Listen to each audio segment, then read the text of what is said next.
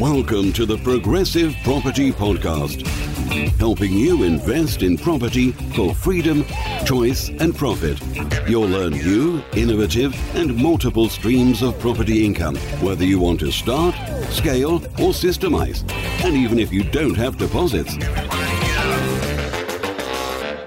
Hi, Kevin McDonald here, and welcome to the Progressive Property Podcast and this week's episode of property news from around the UK and within the progressive property community. So let's start with property news from around the UK. In an article in Landlord Today, London Mayor Sadiq Khan has called for an extension of the eviction ban and a 2-year rent freeze in London.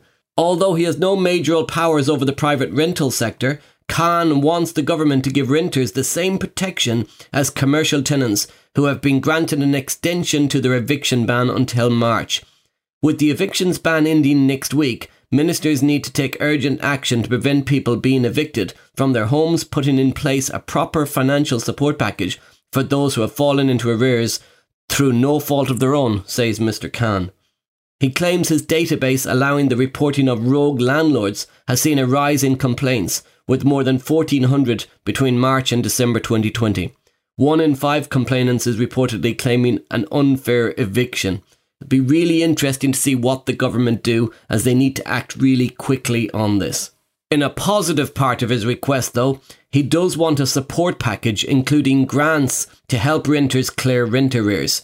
He is also asking for more powers to implement a 2-year rent freeze in London as an emergency measure.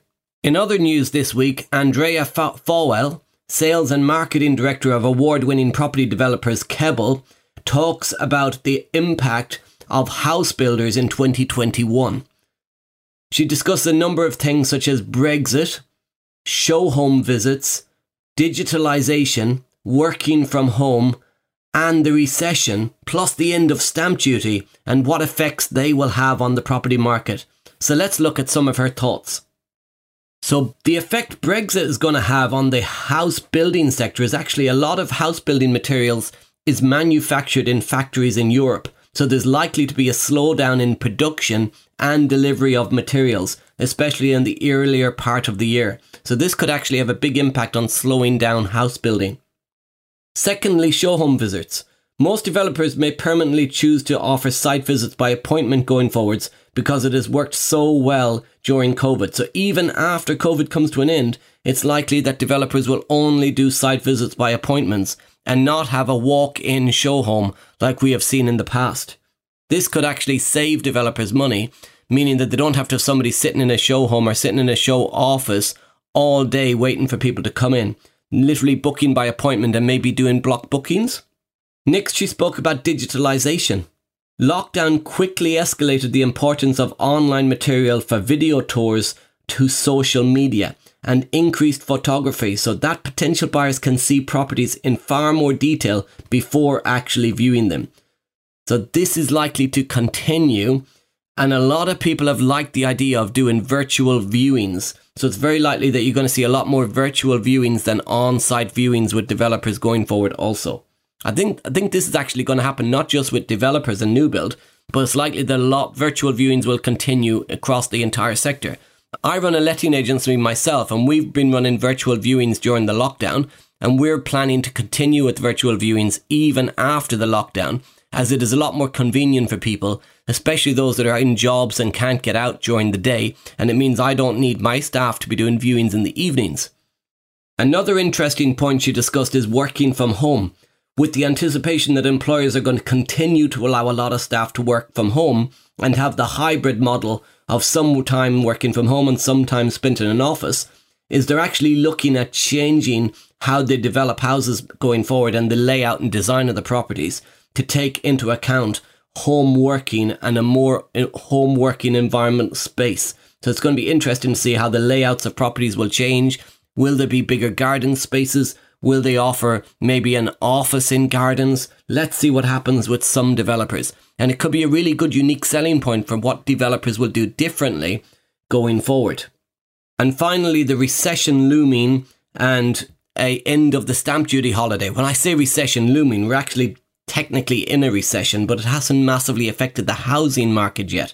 And the reason for that is because of the stamp duty holiday.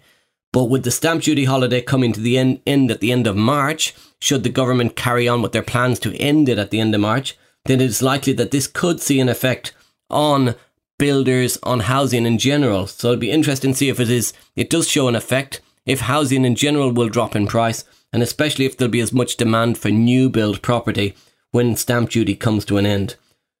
Speaking about property prices potentially dropping in value and the end of the stamp duty holiday, let's go a little bit closer to home to the progressive property community. And Rob Moore did a post in the community recently asking, when do people think that the property market will start to correct or maybe slow down? Now, for those of you that are listening to the podcast and you don't know what the progressive property community is, there's an online Facebook community. If you're on Facebook, go to Progressive Property Community, click join, and you'll be entered into the main community where there's over 34,000 active property investors who are all supporting, advising and helping each other on their property journeys. So when Rob asked the question, it's got great engagement around people's thoughts on when the property market will slow down. Robbie Newton said that at least till stamp duty holiday has finished, he's unlikely that it'll slow down. But he feels that after the hot stamp duty holiday, there could be a crash in the market and that a lot of property could head into negative equity. Very interesting, very possible, but who knows? Who would have thought in March 2020 that house prices would have been higher in December 2020? Not many people would have bet on that one. Luke Gregory feels that a month or so after furlough and the funding will stop, that the housing market will start to slow down or maybe go a little bit negative. Charles Marston has made a really interesting point that there's no such thing as a property market, just multiple micro markets. Only areas affected by unemployment and deprivation will be affected. With the rates so low that money printed all day, every day, there is a natural counter-inflation effect. And that's very, very true. And I'd agree with Charles, because if you look back to the crash of 2008, house prices didn't fall by the same percentage across the entire country. There was micro markets, some parts of the country that didn't fall at all. Some fell by a little bit and some fell dramatically. So it is about micro markets and making sure that you're buying property in the right areas with the right strategy for a time of a slowing market, but also making sure that you're buying property at the right price, buying value, making sure it cash flows, and making sure that there's an ability to add value to the property as well, to protect yourself. Because if you're adding value to a property and it drops in value, the added value will take away that cushion for you, or it'll be the cushion for you to protect yourself should the prices drop slightly. Elsewhere in the community, Naomi Manning-Bryant has asked about business bank accounts and people's recommendations. Elaine Ingram has recommended Starling Bank, where the application takes minutes if you have a limited company registered in the UK. Starling Bank are an online bank that many of you may not be aware of, so I thought it was important to mention other potential banks. A lot of people just think about the Lloyds and the HSBC and the Barclays and the Halifax, but actually there's a lot of online banks like Starling Bank and also Tide Bank that Debbie Turner mentions. Very easy and cheap as chips to have a bank account there. There's also Revolut Business, which was touched on by Ryan Small. And remember banks that are maybe a little bit more known but still not high street as much. John Shaw has mentioned Metro Bank as a really good bank that he would recommend. A lot of people talking about Starling Bank though. A lot of people looking at them. Curry Russell Crate has also mentioned Monzo Bank. So what it says, yeah, have a look in the progressive property community. Before you choose a bank, make sure you're choosing it for the right reasons. Now, I bank with a lot of different banks. I do bank with Metro Bank.